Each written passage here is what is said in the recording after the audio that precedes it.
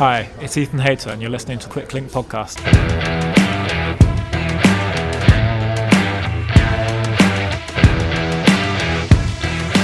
Hello and welcome to the Monday show for Quick Link Podcast on the 22nd of November. Happy birthday today to UAE's new signing from Movistar, Marc Soler, and to Johnny Schleck, himself a Vuelta stage winner and father to 2010 Tour de France winner Andy and 2010 Tour de Suisse winner Frank. To tomorrow's birthdays include Emma Langley of Tipco Silicon Valley, Jens Kukler of EF Education Nippo, and local lad Jacob Schnabel, who rides for Flanders Colour Gallo alongside Callum Biggs and Josh Tarling. No transfers of note to talk about, and just one real headline outside of racing, where it appears to be that Peter Sagan apologising for being shit-faced drunk and injuring a copper's hand when he was stopped on a scooter as a passenger to his brother Juraj, breaking curfew in Monaco back in April, and the court heard this last week that from Sagan's lawyers that the three-time world champion was apparently scared of being forced to have a COVID vaccine, which he has now had since suffering from it. Never meet your heroes, eh? Sagan is $5,000 lighter as a result. Right to the racing then, and we'll start in the Kuipke Velodrome in Eastern Flanders for Ghent 6 Day. A dozen teams of riders in pairs formed the elite men's competition, with 12 elite women taking part in an omnium and a separate points race. There was paracycling with 500 metre TT, a 2.5k race and a 10-lapper, and an under-23 men's support programme. Kenny de Ketelaere and Robbie Geese won the overall elite men's classification after they held off Roger Kluger and Jasper de Boist with a win in the final Madison event on Sunday evening, which saw Mark Cavendish taken out of contention with a crash that left him with a punctured lung and broken ribs. His team with Iljo Kaiser finished fourth overall behind world Madison champions Lasse Norman Hansen and Michael Morkel. It's a fifth Ghent 6-day win for de Ketelaere, who now retires, and it's a second win for Geese, who partnered de Ketelaere last time out back in 2019. Noah van den Vranden and Gianluca Polifit won the under-23s overall, with Britt Noah Hobbs and Josh Tarling taking second, ahead of French pair Clément Petit and Nicolas Armand, while Lotte Kopecky cleaned up in the women's events.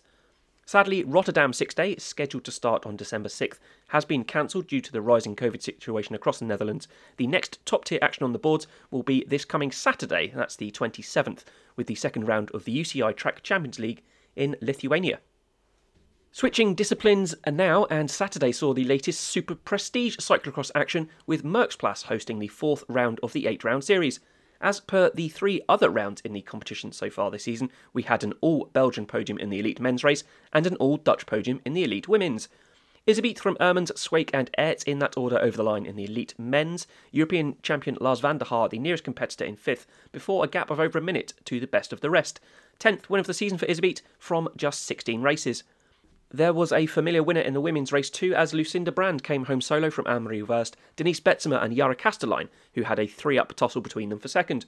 Rest of the top 8 were all Dutch as well, Alvarado Bakker van der Heijden and Van Alphen, with Britt Anna Kay in 9th.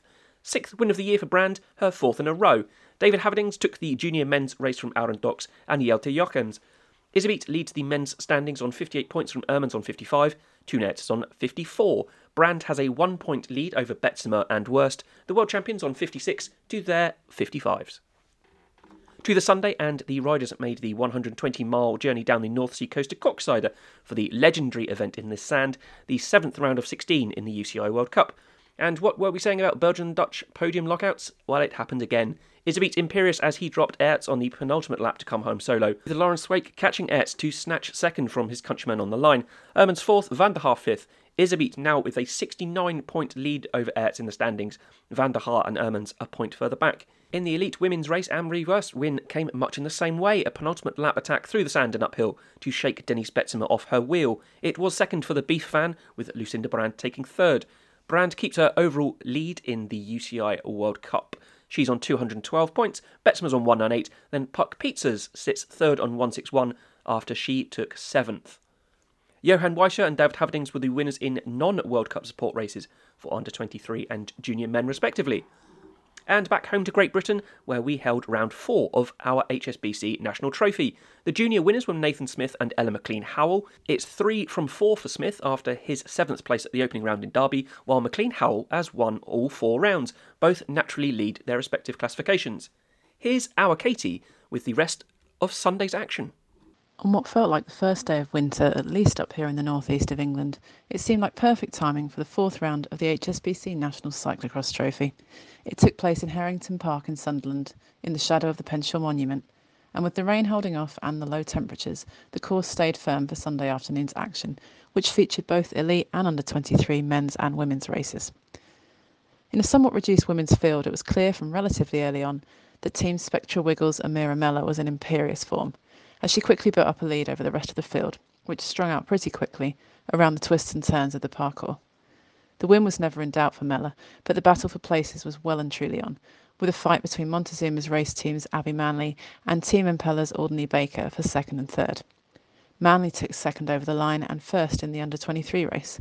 She retained her under-23's leader's jersey in the process and extended her lead in the elite women's overall competition. Amira Mella has had 3 wins in 3 rounds which she's competed, and rounding out the top 10 were Anna Flynn in 4th, Ruby Miller 5th, Annie Last in 6th, Ishbos Strathdy in 7th, Rebecca Priest 8th, Amy Perryman in 9th, and Lotta Mansfield in 10th. The men's race was fast and furious, with a group of around 8 riders establishing a lead after lap 1. This was quickly reduced down to about 6 by lap 2. The group included Spectra Wiggles' Ian Field and Dan Barnes, series leader Corin Carrick-Anderson from Timo Racing, Tom Cousins from Montezuma's race team, and Joe Calcombe from Shibden Cycling Club. There were a few spills on the technical off-camber sections and over the hurdles, and as the race strung out, the lead group 2 was shattered with 2 riders pulling clear of the rest. They were Carrick-Anderson and Rory Maguire, and the pair continued to build their lead over the next couple of laps. Dan Barnes tried in vain to hold on to them and finally fought back to get in touch in the later stages of the race. But the effort proved too much for the Spectra Wiggle rider, and he was distanced once more going into the final. It would be a sprint finish between Maguire and Carrick-Anderson. It was too close to call, and with Maguire raising his arms early, there was brief speculation over who had it on the line. Maguire took the victory in the end, though, with Carrick-Anderson in second and Dan Barnes third. The top 3 also formed the top 3 in the under-23s competition, given all of them were under-23. And with the rain finally coming down, Joe Calcombe came through as the best of the rest, sprinting to take a well-earned 4th position, with the rest of the top 10 as follows: Ian Field in 5th, Simon Wiley 6th, Tom Cousins 7th, Joseph Beckinsale 8th, Alistair Slater 9th, and Adam Bent in 10th. Corin Carrick-Anderson retains his series lead, going into the next round, which takes place in Gravesend in Kent on the weekend of 4th and 5th December.